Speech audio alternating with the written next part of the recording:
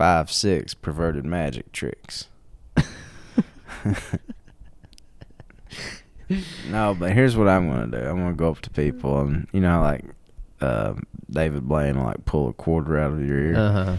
I'm gonna say this next part's a little invasive, and I'm gonna pull a quarter out of their ass and immediately get cuffed and stuff for sex crime. You pull a microphone out of their ass, like, and the wire, and the whole recording rig, and then it's me and you. First, they're like definitely gonna press charges, but then they're like, well, that's impressive, at least. That's gonna be a magic trick. Yeah. So David Blaine is gonna be doing magic, and he's gonna he's also an alleged sex criminal. That's right. So I mean, he's not convicted. He's not in prison. I don't think so. No, he's not. He's definitely not in prison. Damn. Just pulling a mic out of someone's ass, and then oh my god, and it's a string, and then you like kind of you got to pull really hard, and then the laptop and preamp comes out, and then you pull a little harder, and then I come out. And we come out one by one. Everybody's like, "Where's Tanya, man?" And then you pull real hard, and then she just pops out like little wet shit all over. Yeah, oh my god! This whole time. Oh shit. Oh man. This whole time, Tanya's been hiding out in somebody's ass. As part of the long game of one of Tom's magic tricks, one of his perverted magic tricks that he's so known for. Oh fuck! And then we just do an awful podcast, smelling like shit. Just smell, yeah. That is really that's a great metaphor for this activity, honestly.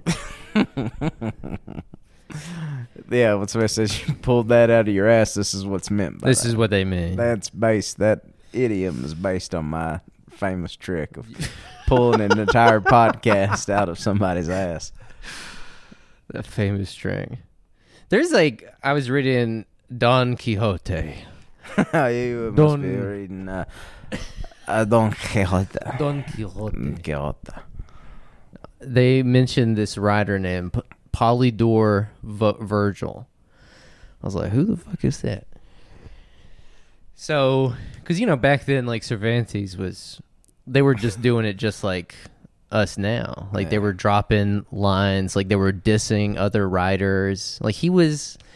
Are there some good examples of literary beef?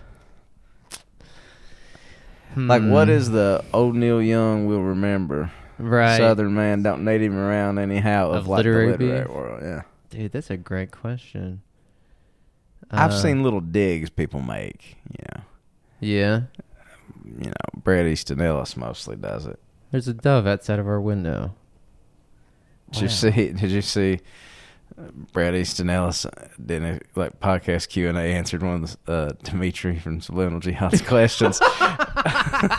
What was the question? Asked him about the time he had dinner at Peter Till's house with Tom O'Neill, wrote Chaos. With Tom O'Neill at Peter Till's house? I guess so. Damn. Tough medicine to swallow, because Chaos is a good book, I have to say. I know for the real heads it's kind of panned, but you got to admit it's very readable. I wonder why Peter Thiel is... It makes sense that he would try to probably get to the bottom of MK Ultra. Yeah. He's like, so did you happen to they happen to say anything about how they did this stuff? No reason. Right, if there is any figure right now, it's interesting to think about the hobby horse or the pet hobby or whatever of the various capitalists, because obviously Musk isn't so interested in mind control. He's more interested in rockets, space colonization. Very Musk needs to grow up a little bit. Yeah. Yeah. The real money's in mind control. That's right. Yeah, there's no future in rockets, man. It's, what is it, 64? What did Bret Easton Ellis answer? Oh, he said that I got invited, so I went. And what else did he say? He said, that Tom O'Neill just held court and answered people's questions, mostly about MK Ultra. Wow. Imagine being a fly on the wall. That's quite an assemblage of Yeah. people. I don't know who else was there. He said there was about 14 or 15 people there. That's funny. You know, I don't know. Very curious. I'm trying to think of like great literary beefs. Didn't Norman Mailer like punch out? Was it Gore Vidal? Maybe. Well, I mean, wouldn't really consider Buckley a literary man, but obviously they're noted beef. Right.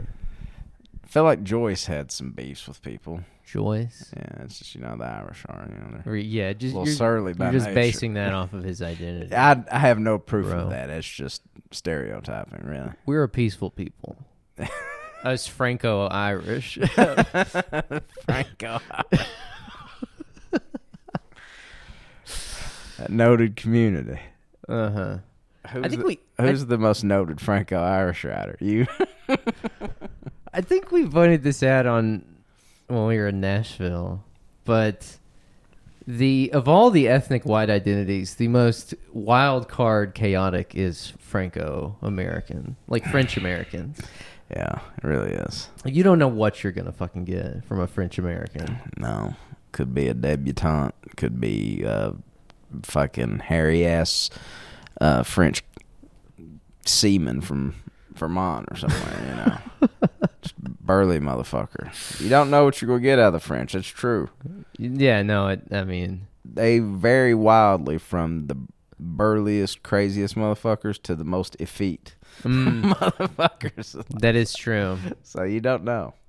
A mixed bag. I don't know if I've ever seen a ripped French man, though, now that I think about it. You ever seen one that, like... Because I know you watch all of the strongman competitions. Oh, yeah.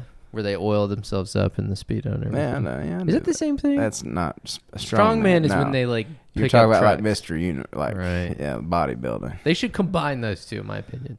You should be forced to strut around oily and shined up, but also pick up vehicles. Yeah, strongman is about actual strength and being strong, whereas, bodybuilding's for aesthetes, Man. It's just about the vascularity and the actual physical form. I had such a hard time understanding that as a child. I remember looking at the strongman or the bodybuilding. You see photos and stuff. Yeah. It's like, I remember being so perplexed by that as a child. Yeah. Because it did not look, to me, it did not have an aesthetic appeal. I still wonder what is the aesthetic appeal, because it's not... I mean, I'm sitting here with a fucking 230-pound dad bod saying, like, oh, man, those bodybuilders look like shit. Mm-hmm. Where does that idea even come from? Like an aesthetic appeal? Like probably the Greeks or the Romans, or probably the Greeks, because the Romans kind of ripped them off. Uh-huh. But, yeah. I see. Oh, I don't know. That begs another question of why do we... How was Rome founded? Wasn't it Romulus and Remus that was the founding of Rome? How was Romulus and Remus? I forget. What was it? Yeah, like what? I think it was like they were raised by wolves and they suckled. I remember wolves being involved. Wolves were somehow involved. If somehow I think there's some incest involved. there was a rape. Because in most of those like founding mythologies, there was some kind there's of like rape. There's some sort of fucked up sex like thing. the rape of Lucretius or whatever the fuck it was. Like, was it Lucretius who said nothing human disgusts me? Nothing human. Interesting, because that's honestly my approach to everything. If I come across something that I don't understand, like theoretical physics or the most advanced math, I say nothing human can truly confuse or perplex me. If a human made it, I can understand it. I can figure it out because I am one. Like, that is the truth. That is the truth. You could be completely moronical, but somewhere in the deep recesses of your brain is the ability to figure out string theory or anything. And then, but by the time it gets to here, you're just like a slack-jawed yokel sometimes, I mean, there could be something to be said for perhaps like theoretical physicists or some mathematicians like perhaps they have an ability to think more abstractedly, or their ability to tap into abstract modes of thought is perhaps stronger than, I don't know, like yours or mine. Yeah, I think it's the same thing with anything somebody's virtuosic at. It's like it's probably, hard work can kind of unlock it. I kind of think that can kind of chisel it a little bit, but like, what it is probably is just that part of their brain is active, whereas mine is atrophied. Like closed total, like turn the sign, closed sign. Closed for business. Closed, open, never. Yeah, I don't know. And if that is the case, is that necessarily better? Do we need, I don't know, maybe it is. Maybe it's good for some people to be able to think sort of on abstract terms. Yeah. But at the same time, I bet a lot more people than we think have that ability. But a lot more of us are just like mentally ill or have, problems focusing on anything. Those areas of our brain are not necessarily out of business, but there is a banner that says "going out of business" sale. They're on clearance. They're selling everything off. That's bargain bin. Yeah. Absolutely. Oh God. Yeah. This guy's brain is bearish or bullish on particle physics, depending upon how you look at it. So I was reading the Cervantes, Miguel Cervantes. Okay. And he mentioned this guy Polidore. I don't know how. It's like Jimmy Dore, but it's Palador. Oh, you must mean Palador. Palador. Virgil. And Virgil. it's hard to find any of his, or I didn't even look on Amazon. I just looked on archive.org. But I couldn't find any of his actual written shit. It was all in Latin. But according to Cervantes and online, like what his whole deal was, this was in like the early 16th century, early 1500s. Yeah. His whole deal was he would write these very long, well-researched books about the first person to do anything. So like the first person to scratch his head, or the first person to, you know what I mean? Just like he would use meticulous research throughout, like written accounts of history to come to his conclusions. There's a couple of first guys that I'd like to meet. Uh-huh. The first one on my list is the guy that discovered veal.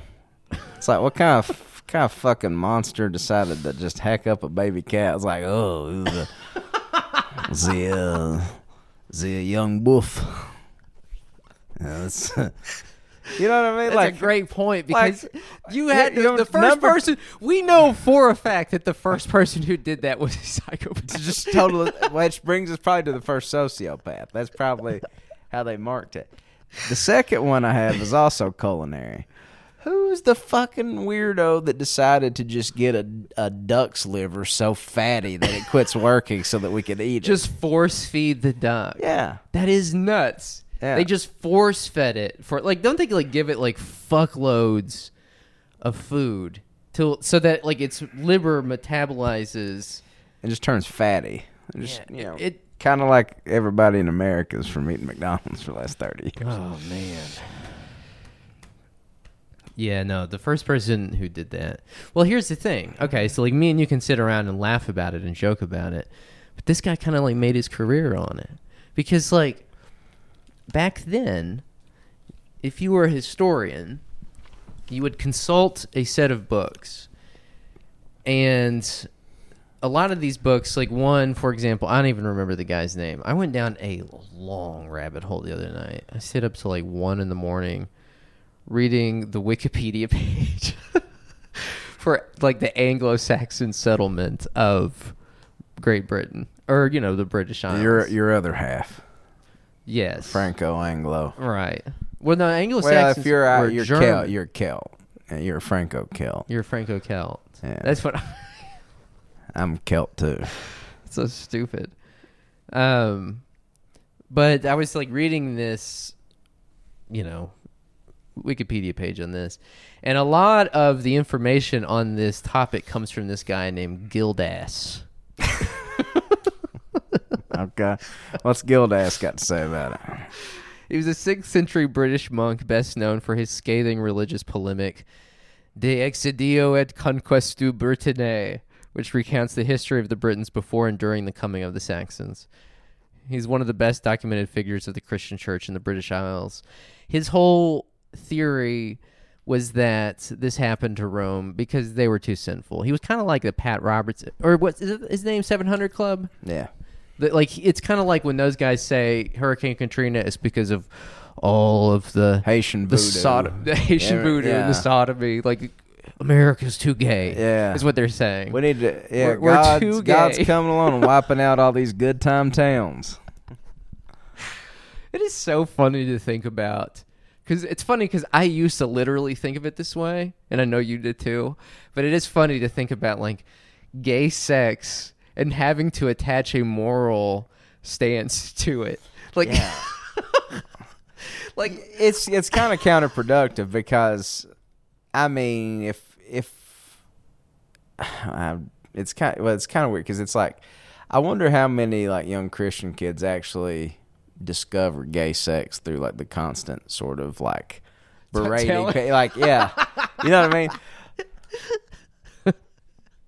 Like, like how like the big thing was like, well, are gay people like born or made? And it's like, I'm not ruling anything out. Right, dude. All that shit that they used to tell us. What if there was a kid that would have just grew up straight as an arrow, but he got introduced to gay sex early by them talking about it. They talked about it all. It was so funny, like. It was so funny, like, the shit that they told you about. It would be hilarious if Pat Robertson just made a whole generation gay as hell, but just by the power of suggestion. Just by the power of suggestion. Just by bringing it up. It's an insane... Over and over and over again. It's an insane claim. It implies that society is falling apart. No, not even that. Like, natural disasters are because of two dudes sucking and fucking. Yeah. You know, they say to never underestimate, like, like the long-term impacts of what you do in this life and stuff like that. It is kind of funny to think if we did live in a universe so unjust that God was just like actually repulsed by that two dudes sucking and fucking. He was just like, it's hurricane time. Sorry, I just can't. I can't abide this. I can't abide by this. Yeah, that would be something he would do. My first guy I want to meet is also culinary. Now that I think of it, it's the French guy that discovered. You know, when they put the blindfold on the bird and eat the bird. Yes. That guy. Yeah. Who is the absolute degenerate that came up with that shit? Dude, there's some ones that are even more insane. What's the boy's eggs one or whatever? The virgin boy eggs, a traditional dish in which eggs are boiled in the urine of young boys who were presumably peasants, preferably under the age of 10. Dish translates literally to boy egg and is a springtime tradition of the city where the urine is collected from prepubescent peasant boys. There are just some things. So that's why there was that guy that came around and milked us all for piss when we were kids. They're just making the boy eggs. Yeah. I know. No, I mean, there were some things that had to have been such a hard sell at first. Like, okay, hear me out. Listen, I know it sounds insane. I know it sounds crazy. But once you boil these suckers down, they taste quite good. Dude, talking about camp reminded me of the story, or like them trying to tell you about what to do and what not to do. It reminded me of the story when we must have been like 15 or 16 and we were at church camp, and they like came and got everybody like, all right, the boys are going to a specific like meeting, like all the boys at camp, and like the girls are going to theirs too. And so I never figured out. I should have snuck off and heard what they were talking about in the girls' one. That one would have been pretty. I would have been like, whoa. They're talking about Cervantes. Some guy named Polydor Virgil. Apparently this guy discovered a lot of firsts.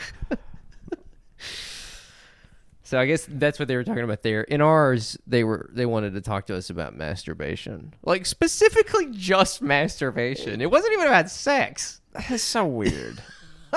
Dude, there is probably a non-insignificant amount of people that get into like youth pastoral stuff that just like to get their kicks from just talking about sex with like teenagers. Weird. Just very bizarre shit.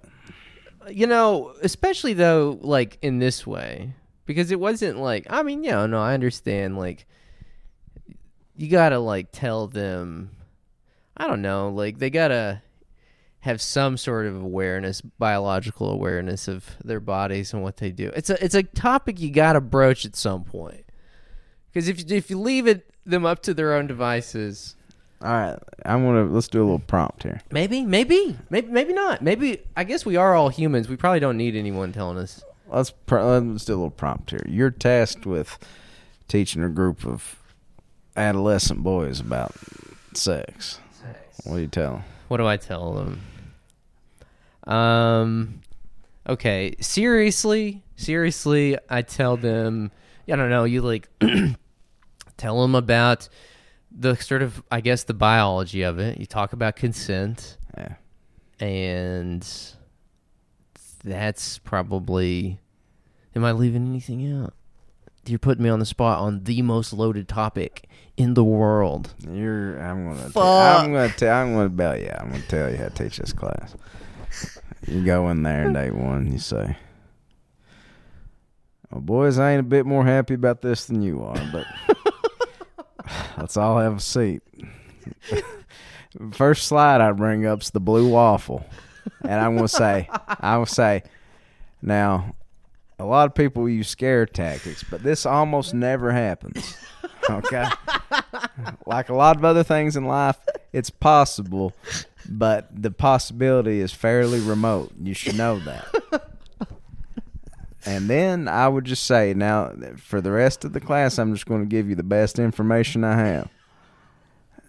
If you wrap it up, bad things tend to not happen as frequently. Uh-huh. Every once in a while, there could be an oopsie-doo. Every once in a while, your boys may steal your condom supply and poke holes in them. And if so, you should leave those jokers behind. Pick new friends. You'll have to, because you'll have a kid. you'll have to, because you're a father now and your life has radically changed. Okay? But assuming you don't have asshole friends like that, then mostly you're going to be fine. You're going to be fine mostly. And go get tested fairly often, you know? That's good. Those are all good. Yeah. The blue waffle. Then that's how I'd start right with that. And like, just it would be shock and awe. And then I'd be like, I want to tell you boys something. This almost never happens. And then I would show them what chlamydia looks like under a microscope. And I would say, boys, I ain't going to lie to you. This happens fairly regularly. I would just go through every possible detrimental thing that could happen in sex and just tell them the objective odds of it happening to them. Just traumatize them severely. You would go the scared straight route. Well, it wouldn't be scared straight. I would give them the Budweiser cold hard facts about sex. Yeah. They would ask me questions. They would be like, "Does it matter? Or does penis size matters?" And I will say, "Boys, I ain't gonna lie to you. It matters a lot. It's best that you hear this from me and early." But if you have a small penis, you'll fight that battle the rest of your days. It's important you develop a strong constitution from the word go. Oh, my fucking God, dude. Will people make fun of you? Yeah, they will. Just you and your trucker cap and, like, short smoking cigarettes. Oh, fuck, man, that fucking got me. The sad thing is that's literally how we were basically taught. Yeah, Gary Anderson, the guy that didn't look dissimilar. They really did show you the fucking most heinous photos. Yeah. That and in Dare, they would show you photos of kids like on people like on meth and stuff. Remember that? The whole thing was designed to traumatize you because they also took us down and made us watch that. It was like a drunk driving mockumentary. It was like a documentary, maybe, or yeah. I was gonna say they made us watch Faces of Death, but it really did feel like Faces of Death. Like they were trying to like scare you, and they also did the thing. I don't know. Did your school do that thing where they stage a car, like a drunk driving accident in front? They put a mangled out every year at prom. They put a mangled car right in front of the gymnasium, and like they had the Grim Reaper walk around. Did they not have that at your school? We didn't do that. That'd have been tight as hell, though.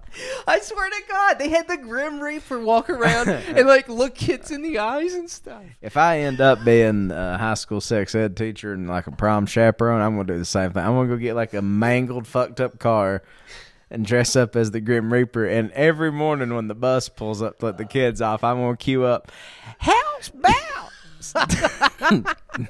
We're just gonna play Hell's Bells by AC/DC. Every time those kids look out there, I'll just be wandering around circles around that fucking shell of a car with Hell's Bells by AC/DC. Dude, holy fuck. I mean, the fucking meeting for them to do that. Like, how do we convey to the students that they're courting death? I know. We'll get the oldest symbol for death in the Western canon. We'll get the Grim Reaper. Yeah. I'm watching these doves build this nest, dog. Just outside the window. The way he's like picking. It's a great symbol of peace right there. Yes, this great symbol of peace right here at the church next to us. Look, dude, they're so industrious. I love watching a bird build a nest, man. It's one of my favorite activities. Like, just watching him fucking look around and, like, him sort of pecking up on the windowsill right now.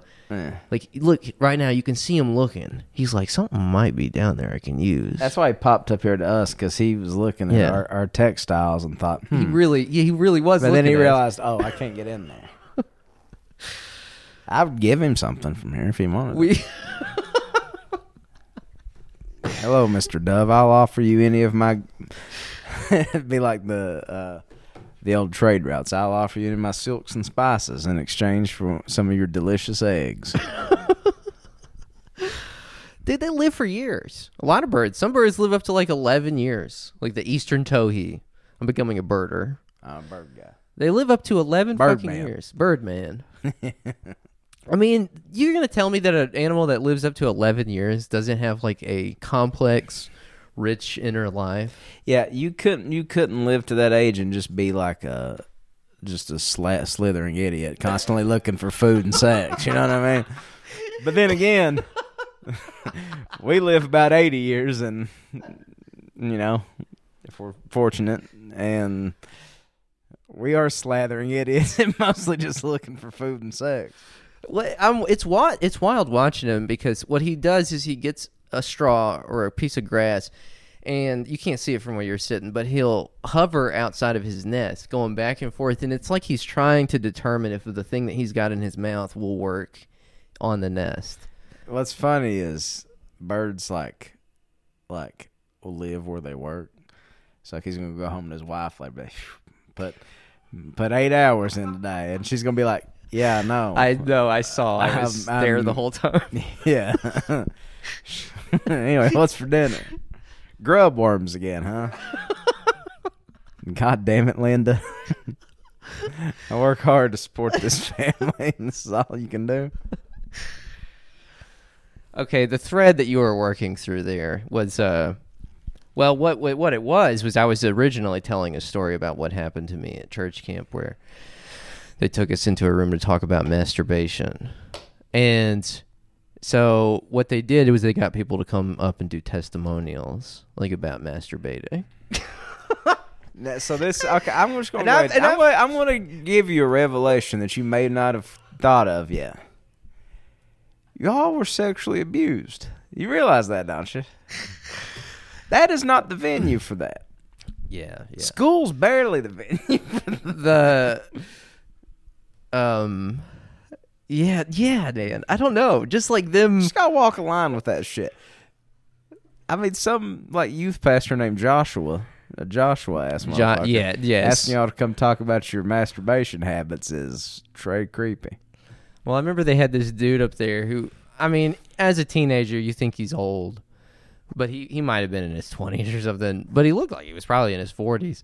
But he was telling us about, like, and if he was in his 40s, then this story was complete. The fact that a grown man, period, told us this was completely ridiculous. But he was like, you find yourself masturbating to your friends' mothers, your friends' sisters, your friends' cousins. He was like, he was going down the list of, like, everyone you could possibly masturbate to. The governor of Michigan. I just say, what's her name? Gretchen. The number one pop star in the world. You're like, Michael Jackson. And he just doesn't elaborate any further. Before going to, I just say, Liz Cheney. The construction foreman on the job down the street from your house. And it'll take you further than you want to go. Before you know it, maybe Liz Warren expelled. Yeah, it just has to get more and more, to satisfy you. That's what he was saying. He was like saying that it's never enough. Like it's never enough. Here's the thing, dog. We were taught about sex education by sex addicts. Sex addicts. It's guys like really working out their own demons with it all. Guys who had themselves been perverts taught poor sex ed or whatever, had traumatic. What it was they themselves had probably had traumatic sexual experiences in their adolescence, and they were just reproducing the same thing.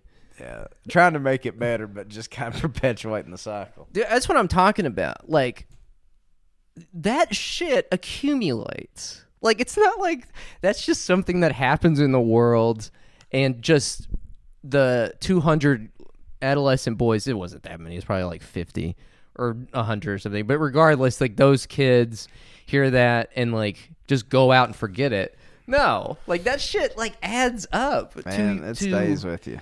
And furthermore, it adds up in society. It's like it builds up cumulatively. It's like you have people out there just completely stark raving mad. Oh, yeah. Like myself, obviously. Yeah. Well, before long, our experience, as things keep trending the way they're trending. True. I mean, it'll be even worse, honestly. Their sex ed will probably soon just be like, if you're white, you should only mate with another white person. If you I was thinking about that. Maybe they're really just concerned about those white birth rates, like J.D. Vance is talking about. Maybe he was just saying the quiet part out loud. I think that's a part of it. And honestly. then the gaffe from the woman at the Trump rally. I think that's a part of it. It's a part of it, dude. It's I mean, we could sit around and, like, because it's like kind of alien and foreign to us, it's kind of hard to understand. But like, that is how they see it, right? And that has been how they've seen it for like 200, 300 years. Mm-hmm. And they've had to find out a way to say that publicly. Yeah. But they're less and less constrained by the norms and things that kept them from saying it like that. Yeah. Publicly. I think, the people that are saying, like, religion is the root cause of all this stuff, I think you're wrong. I think you're a little bit wrong-headed about that, because I think there are tons of religious people that are very normal about this. You know what I mean? Yeah. I mean, even when I was religious, I didn't see it that way. I never had a strong position on abortion. People would talk about it all the time around me, but like, even when I was religious, I was just didn't really. Dude, there was this girl in my 8th grade class, and the thing that everybody knew about her. That probably could have, before you go, that might have been just because I never imagined myself having sex. Right. Never going to. This has never happened. That's true. When it finally happened, I was like, damn, you managed to pull it off. Huh. You had it in you the whole time. Who'd have thunk it? Anyway. Man, I don't even remember what I was going to say. Girl in your class. She was like, the thing that everybody knew about her was that she supported abortion.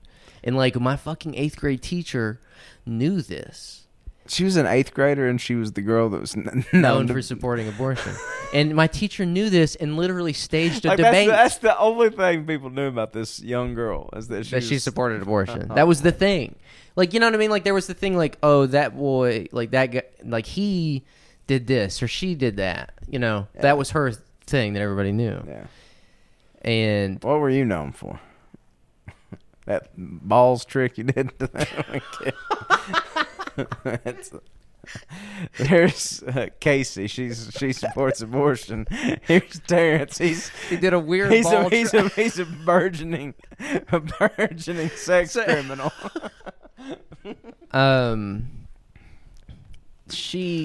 My teacher knew this and staged a debate, so that like she would have to basically defend her position in class against all these fucking people. Like, these are the fucking psychopaths that I was like, that were like trusted with the guardianship of me.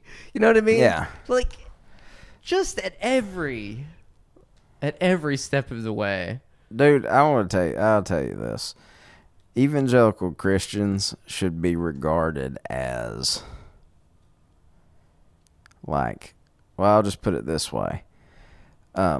The Branch Davidians are more normal than them by an order of magnitudes. Okay? Like, you probably would have a better social outcome as a follower of David Koresh than you would as, like, a follower of Pat Roberts. Yes. Like, probably not even close, honestly. Like, it should be regarded as the most fringe thing in the world, and yet it's taken hold, and it has nothing to do with religion or anything. That's why I'd like the whole, like, oh, this is religion's fault is, like, stupid as fuck, I think. Not to say I'm letting religion off the hook, because I'm selling on it these days a little myself. But yeah, it's hard to explain, man. I think that as conditions erode, you see all these articles, they're like, why are the GOP getting so extreme? And it is kind of an interesting question. Getting, though? I mean, well, yes, okay, that framing of it I disagree with. But it is an interesting question of why do they pursue this so doggedly? Mm-hmm. But that's a pointless question to ask, because why does anybody do anything? You'll never understand really what motivates people. Mm-hmm. You'll never be able to like determine and apply like a universal to it. Yeah, I guess it's just I think what it is it's various social factors are creating certain conditions that either favor this or that action. Yeah, I don't know.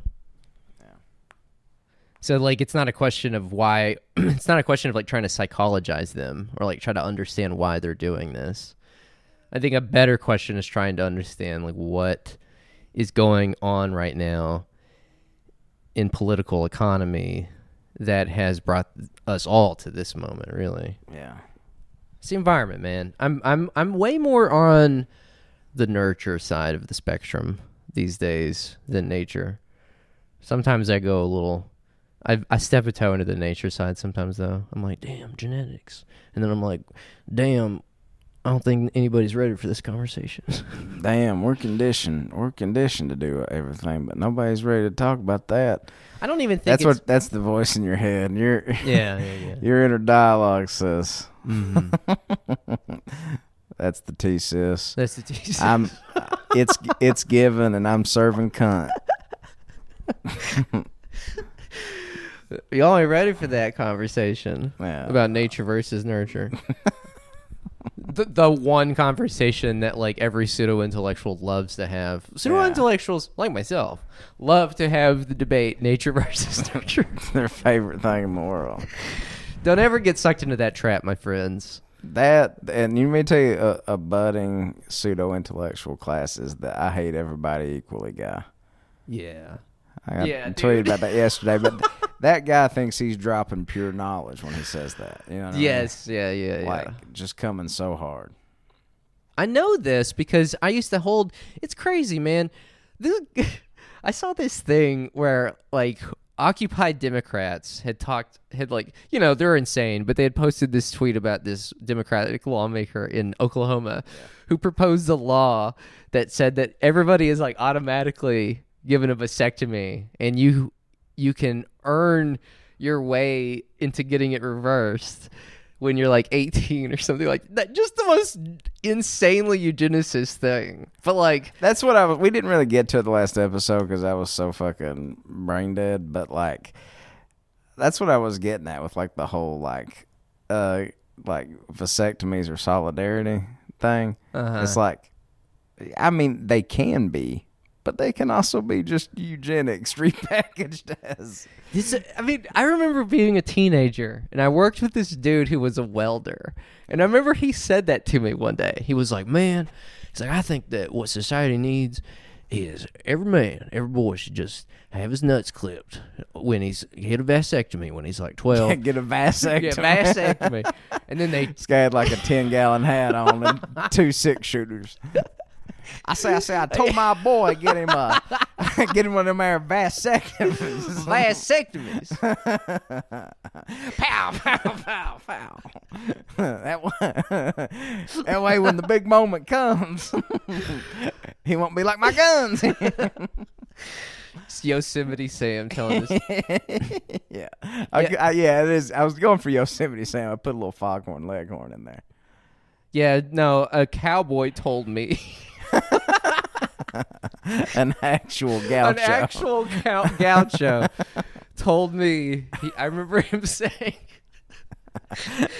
like, everybody should be given a vasectomy, and like if you pass a test, you get to have it reversed. And I remember being dude, yeah, man. Everybody talks about like the means testing and like the focus grouping the Democrats do, but we forget that like the Republicans are big, like the conservatives are big on tests. Oh, yeah. They all love tests. Yeah. Tests are fascist. Yeah. I fucking hate tests. I always did so bad at tests, man. Yeah. I was a pretty good student, but I just... Tests are how they keep the riffraff out of the Ivy Leagues and all that That's stuff. Exactly right. Dude, that is exactly right. I think it's because like I just have a hard time like focusing on tests for one. Like I get stressed out. I'm like, oh, I'm on a fucking time limit. Goddamn. Yeah. And you can't think straight on that shit. Like, no. When you see that clock ticking, my brain instantly goes to like, just pick C for all of them. Mm-hmm. And I'm not. I think it's because like they would tell you that so much was riding on it, and so you would put all this pressure on it. You'd be like, fuck, man, like I'm not gonna be able to afford college, so I need to get a good grade on this test. Yeah. On this ACT or whatever. Anyways, this gaucho told me that. I remember, being a teenager, and I was like, at the time when I first heard it, literally, I was like, damn, maybe that would solve some problems. And then, like, within a day, I was like, that is the stupidest thing I've ever heard. Imagine taking your boy to the clinic site. We got to get you clipped, boy, but one day you can earn it back. And then you'll have like the guy, it'd be like kids that didn't pass their driving test. And they're like, and you just start lying to your friends about, oh yeah, I got mine reversed. Yeah, I got mine reversed the day I turned 18. Really, you'd failed the test like 6 times and haven't. And then you know how like kids make you prove things?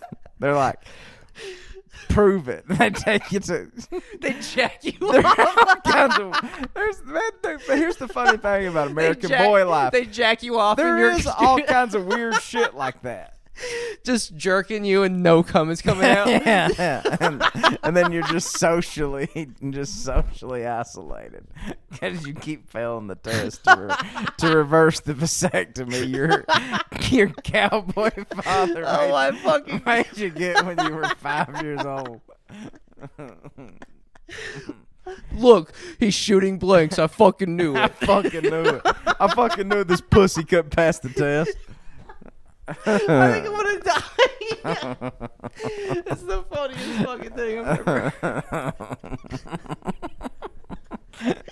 Oh damn! Oh my fucking god! I know he's full of shit. Oh fuck!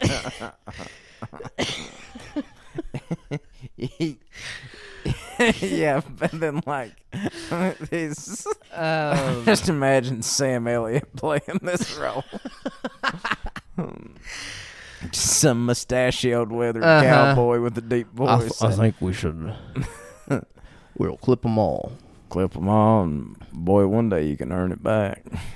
There's all like the test for earning it back would be crazy. You could do the Polydor Virgil thing. Like the test is like who was the first Has nothing to do with like your preparedness for fatherhood or like your knowledge of like avoiding STDs or anything. Right. Has nothing to do with that. It's just like I've got a Riddles 3 for you. Your cowboy dad takes you to some forest troll in the woods and says, if you answer my riddles 3, you can reverse your vasectomy. Vasectomy, yeah. Coming soon, you will be. Then you're just traumatized. Because by this point, you've been bullied by getting jerked off by 3 boys. And now you gotta go in the woods and answer the riddles of a forest troll. Oh, God. Oh, my fucking God. That's the stupidest and now you're just thing. shocked into a psychosexual repression because you can't have a normal adult sex life anymore because you're thinking about all that trauma. Oh, fuck, dude. Just a guy that takes the test every year and fails, and he finally passes it when he's like 72. So it's his exploits trying to. And the thing is, he's the most handsome guy that ever lived. He could have been mopping the pussy up and just siring tons of airs, but no, no. That man was Elvis Presley. Elvis Presley died on the toilet without having sired an air. I think about that all the time. This is my biggest fear: dying in the toilet. Wow. I think. I thought your biggest fear was being a international rock star icon, yeah. But also you were a semen retention guy. Not by choice, by force. Not by choice, but just because you couldn't pass the sex test. That has nothing to do with sex. Just jerking him off. And look. I knew it. Fucking knew it, bro. It's like, because like you still shoot semen, but there's no sperm in it if you have a vasectomy. I want to show my ignorance here. You shoot water, basically. I did take our friend John to get a vasectomy because I guess he didn't read the literature before he had it done. But I was assuming they would put him under and do it and all that stuff. Yeah, it's just some local anesthesia. I sit down in the waiting room. I didn't get no more than 2 pages into an interesting article about what one of those celebrity couples with a portmanteau name was up to. And John walks back out just happy as a lark saying, I was like, well, did they go and like work you up and stuff? He goes, no, I'm done. I'm like, you're done? I was thinking this was like getting a fucking transplant or something, like a big major surgery. Mm-hmm. They just fill your nuts with concrete. They fill your sack. We're sealing it up. We're sealing it up. You just come out with the heaviest sack. Yeah. They put a little open and close sign on you. You gotta wear a little close sign around your cock. Yep, it just hangs over your nuts. And when you get it reversed, I go in and bust up the concrete and turn the sign around. I turn the sign around, right? Yeah. Damn, that's so funny though that like that's considered a response. Just some Democrat from fucking Oklahoma being like, "This is gonna be epic. This is gonna be so cool." Yeah. Like, I don't know, man. Well, they have been. I mean, a common conservative thing they throw around all the time, and not a few Democrats, I should add, is idiots shouldn't be able to reproduce. Yeah, right. So it's like the frame we joke in the most ridiculous way maybe we've ever joked on this show. But really and truly, like, the framework is there for dude. that type of thing. It's fucking weird, right? Because it is very, very surreal to live in a new era during which the rallying cry is literally the words pro-life. Like, when your civilization enters the pro-life era, like, that's how you know, like, it's not. You can almost rest assured that they worship death. It will be the worship of death. Yeah. It's the exact opposite. Everything upside down, living in the zone. And, I mean, a million other things you could call it, and metaphors and so forth. But yeah, dude, if I've just been spiraling all week, honestly. I just don't know why. I'm sure my therapist would tell me before she got rid of me, before she fired me, before she divorced you for yeah. Has anybody ever had for bringing up the cowboy vasectomy plan that involves sexual abuse and forest trolls? You have a sickness that I cannot cure, sir. Oh God. Yeah, no. I'm sure she would say, you shouldn't worry about things you can't control. But that's the crazy thing. Like, theoretically, you can control it in a way. Yeah. Because that's what we've been told our whole lives. Like, if you disagree with what they're doing, just call your representative. Call your representative and do something about it. We live in a democracy. We have... Oh, boy. No, but seriously, I've been freaking out about it. Well, what are you going to do? Polydor Virgil was definitely had a few things to freak out about. Okay, wait, let me go back to Gildas, man. Yeah, we ran away from Gildas. Well, I mean, I'm sorry, I got really into that cowboy vasectomy plan thing. You teed me up right. Well, yeah, that's there's a lot of brilliant minds out there that are just waiting to be tapped for modern day solutions. For modern day. Before I move on, did you see that clip of Kamala Harris where they were like, do what? She was like, do what? I mean, again, I don't know. I'm trying not to even think about it. There was an entire article in the New York Times about like why the Democratic moderate, like the Democrat moderate is disappearing. And dude, the whole thing, I challenge anyone to read that without it starting to feel really eerie and like someone is trying to like bend reality around you. Yeah. Like you start to disassociate reading it because the whole thing is premised on the idea that the Democratic Party has moved too far left. We're talking about like a 5,000 word piece on how the Democrats are moving away from moderation and how that might be not a good idea. Yeah. And it's like, it's just that weird disjunction between them. I don't even know. The thing about democratic moderation, like moving away from it being a bad idea, it's like it's what's got us here.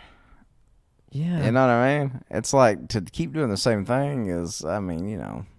But that's the thing. Like, I think at this point, the intelligentsia knows that. But now they're running these news stories that are like, look at them. They've moved left. It's working. You're doing a good job. Hey, you're doing a good job. Like that guy who calls the radio. Yeah. But they're not actually doing anything. It's like what I'm trying to say is that it seems like the intelligentsia has now solidified around the idea that everything's fine. Just, what are you fucking whining about? I think that's been their project for years.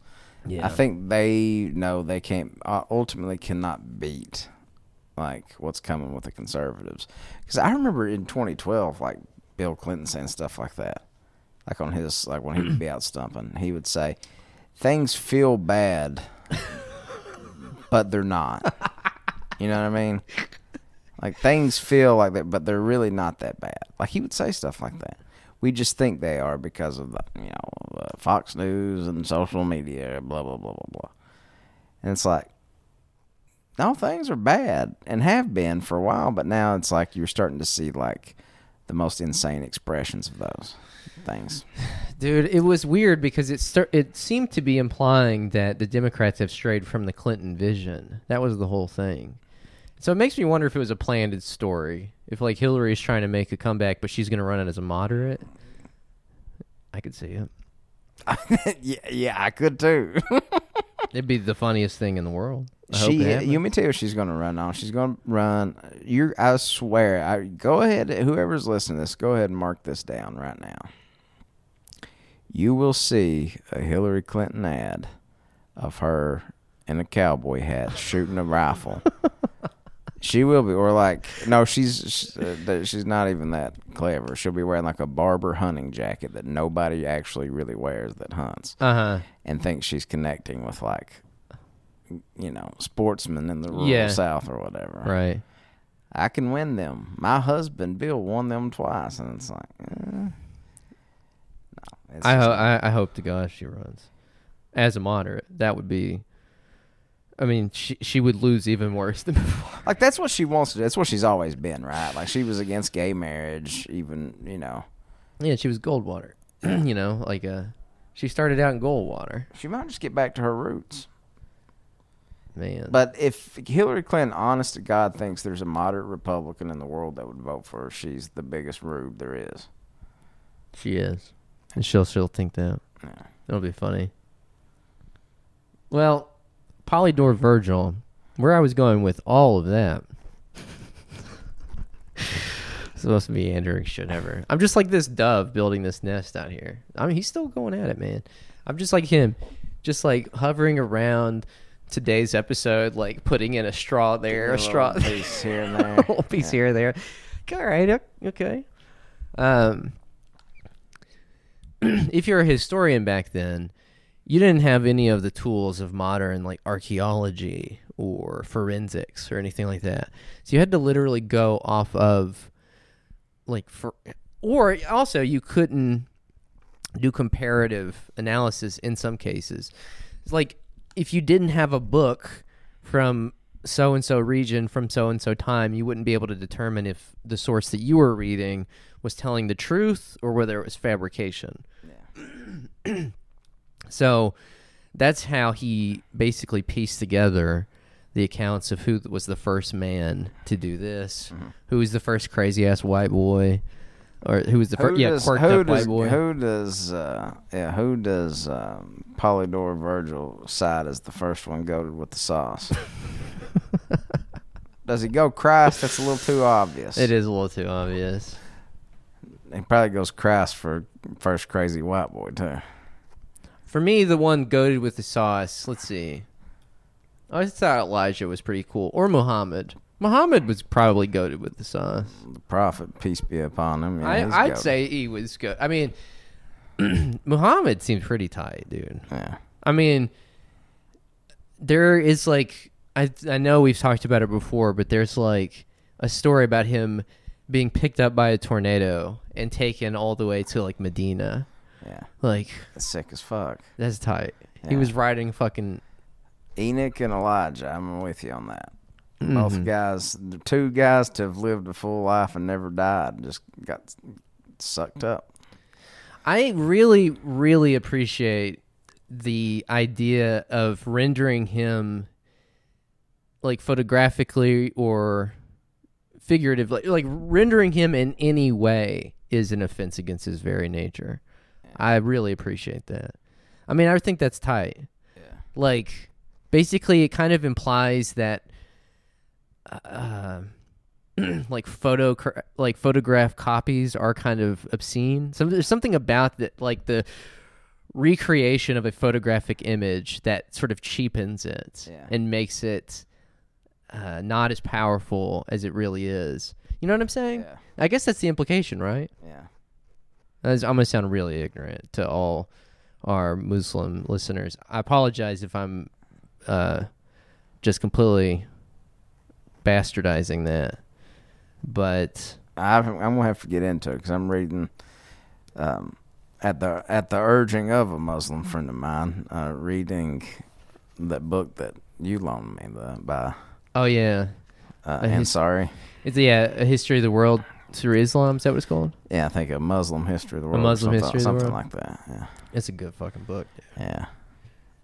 But then again, I read it a long time ago. So if you are more learned than me and you hear me say that and be like, no, that's racist or orientalist or something like that, I apologize. I liked it at the time I read it, which was like 5-6 years ago. So Yeah.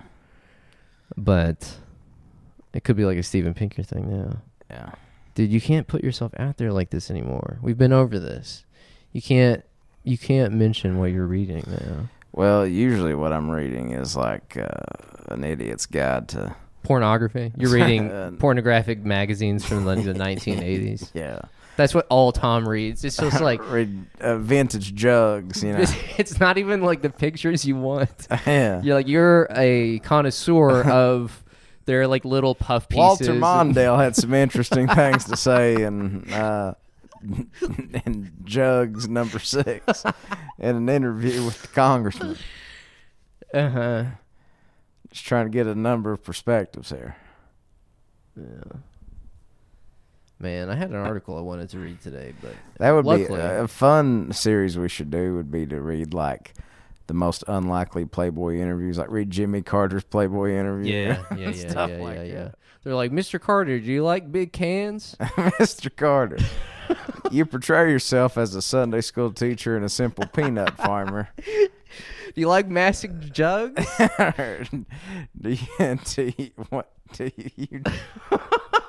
Would you say that you've ever knocked the back out of Rosa?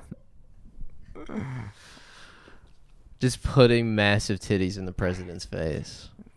Yeah. Didn't someone do that to Adorno, and he got mad and left the room? Yeah, was Adorno kind of a prude?